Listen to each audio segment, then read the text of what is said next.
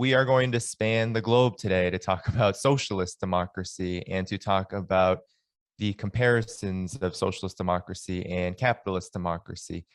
And this comes after the United States, as Radhika mentioned, hosted a summit for democracy over the past 2 days, which was an obvious attempt to legitimize the unipolar and hegemonic claim of the United States over the so-called rules-based international order. While on the surface, this appeared to be an unproductive move on the part of the world hegemon, it really does align well with the US strategy of cloaking its aggressive and exploitative policies under the guise of democracy. Joe Biden's administration has repeatedly hyped the differences between quote unquote autocracy and US led democracy. So-called allies were summoned to give credibility to the US's vision of democracy on the international stage. And I watched the summit over the past 2 days, and I can tell you that it was an abject failure. But we at Friends of Socialist China saw this attempt by the Biden administration as an opportunity to discuss the distinctions between capitalist democracy and socialist democracy. And there's no higher form of capitalist democracy than in the United States. The United States has been the wealthiest capitalist country in the world since the end of World War II. And since then, US elites across the political spectrum have employed the word democracy as a key justification for its domestic and foreign policy. This has involved diligent avoidance of any scrutiny of the claim that capitalist democracy represents a universal system for all peoples and nations. Scrutiny, of course, runs the risk of exposing the class character of capitalist democracy, the most glaring contradiction of the system.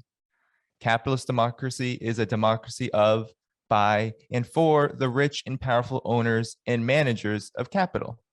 Democracy in such a context serves a minority of the population at the expense of the vast majority. As Vladimir Lenin put it in State and Revolution, quote, democracy for an insignificant minority, democracy for the rich. That is the democracy of capitalist society. And there's ample evidence of this contradiction in all spheres of US political and economic life.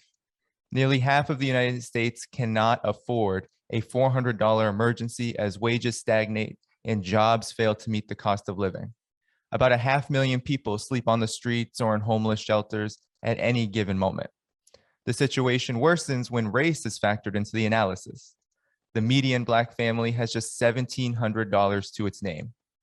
Meanwhile, capitalists such as Jeff Bezos have enjoyed record profits amid a global pandemic that has plunged the US into its second economic crisis in 13 years. While voting is held in the highest regard under capitalist democracy, none of the aforementioned material conditions were voted in by the people. Matters of policy are decided well before the exercise of voting is complete. Representatives elected to govern over capitalist democracy are almost entirely bound to the dictates of capital. In the United States, influential politicians such as President Joe Biden, House Speaker Nancy Pelosi, and Senator Kristen Sinema receive enormous donations from Wall Street financial institutions, weapons manufacturers, and for-profit health insurance and pharmaceutical corporations. As Lenin again surmised, the people essentially vote for whichever representative of the ruling class will oppress them every 2 to 4 years. Socialist democracy is different from capitalist democracy in both character and form. Socialist democracy doesn't privilege the political freedoms of the individual above all else. Rather, socialist democracies set out to secure the right to housing, healthcare, education, employment, and life itself as key priorities of governance. This makes historic sense. Socialist revolutions have occurred in the context of colonized and underdeveloped nations, thus making the development of the productive forces and the economic well-being of the people paramount to stability and survival within a hostile global situation. Existing socialist democracies include China, Vietnam, Cuba, the DPRK, and Laos, all of which emerged from the devastation of war and colonial domination in the 20th century. Socialist democracy is a model of substance. While different in form depending on the national and economic context of the society in question, socialist democracies have key features in common.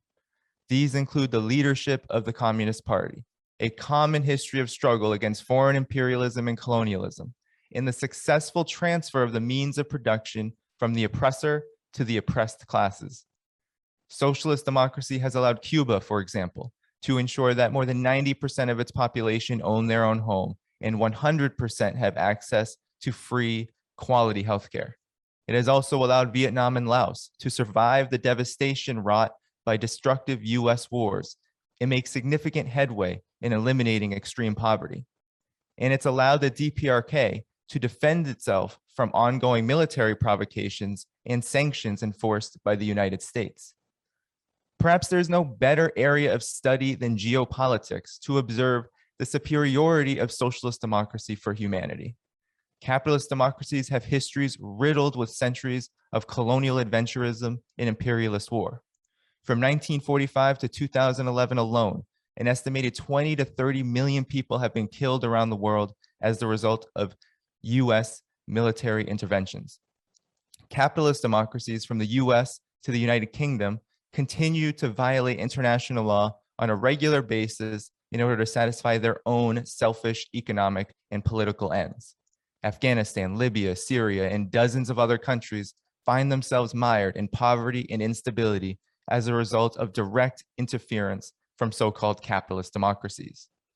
In other words, the United States and its so-called democratic allies engage in a wholly undemocratic framework of unipolarity in world affairs. Capitalist democracies routinely place their interests above those of humanity and use force to resolve disputes or satisfy political and economic agendas. On the other hand, socialist democracies adhere to international law and champion a multipolar orientation to global governance. None of the existing socialist democracies have waged a war of aggression in the modern era. In fact, all of them have been at the forefront of demonstrating the true benefits of international cooperation and solidarity. The examples are numerous. They include China and Cuba's joint ventures in biotechnology, which helped produce antivirals that provided immense help in China's early fight with COVID-19. China's Belt and Road Initiative must also be noted, since the massive infrastructure plan has already brought enormous benefits to underdeveloped countries around the world. The Sino-Laos high-speed rail line being just one recent breakthrough. The provision of nearly 2 billion COVID-19 vaccines from China to the world has offered hope to poor countries unable to access expensive vaccines produced by private Western manufacturers. In March 2021, socialist democracies led the way in forming the group of friends in defense of the UN Charter, a significant development in forging a future of world peace.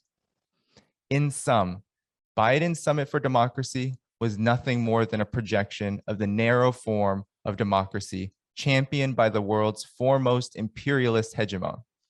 The Summit for Socialist Democracy here, however, emphasizes the promises and prospects of democratic governance models offered in the struggle for socialism. A greater understanding of the development trajectories of all peoples and nations around the world is of critical importance toward collectively resolving the pressing problems facing the human race in the 21st century and beyond. From this vantage point, socialist democracies set an example worthy of attention and defense from the incessant propaganda leveled against them by the declining Western world order led by the United States. And I look forward to everyone's speeches and talks here today and the question and answers, because this is exactly what we'll be getting at.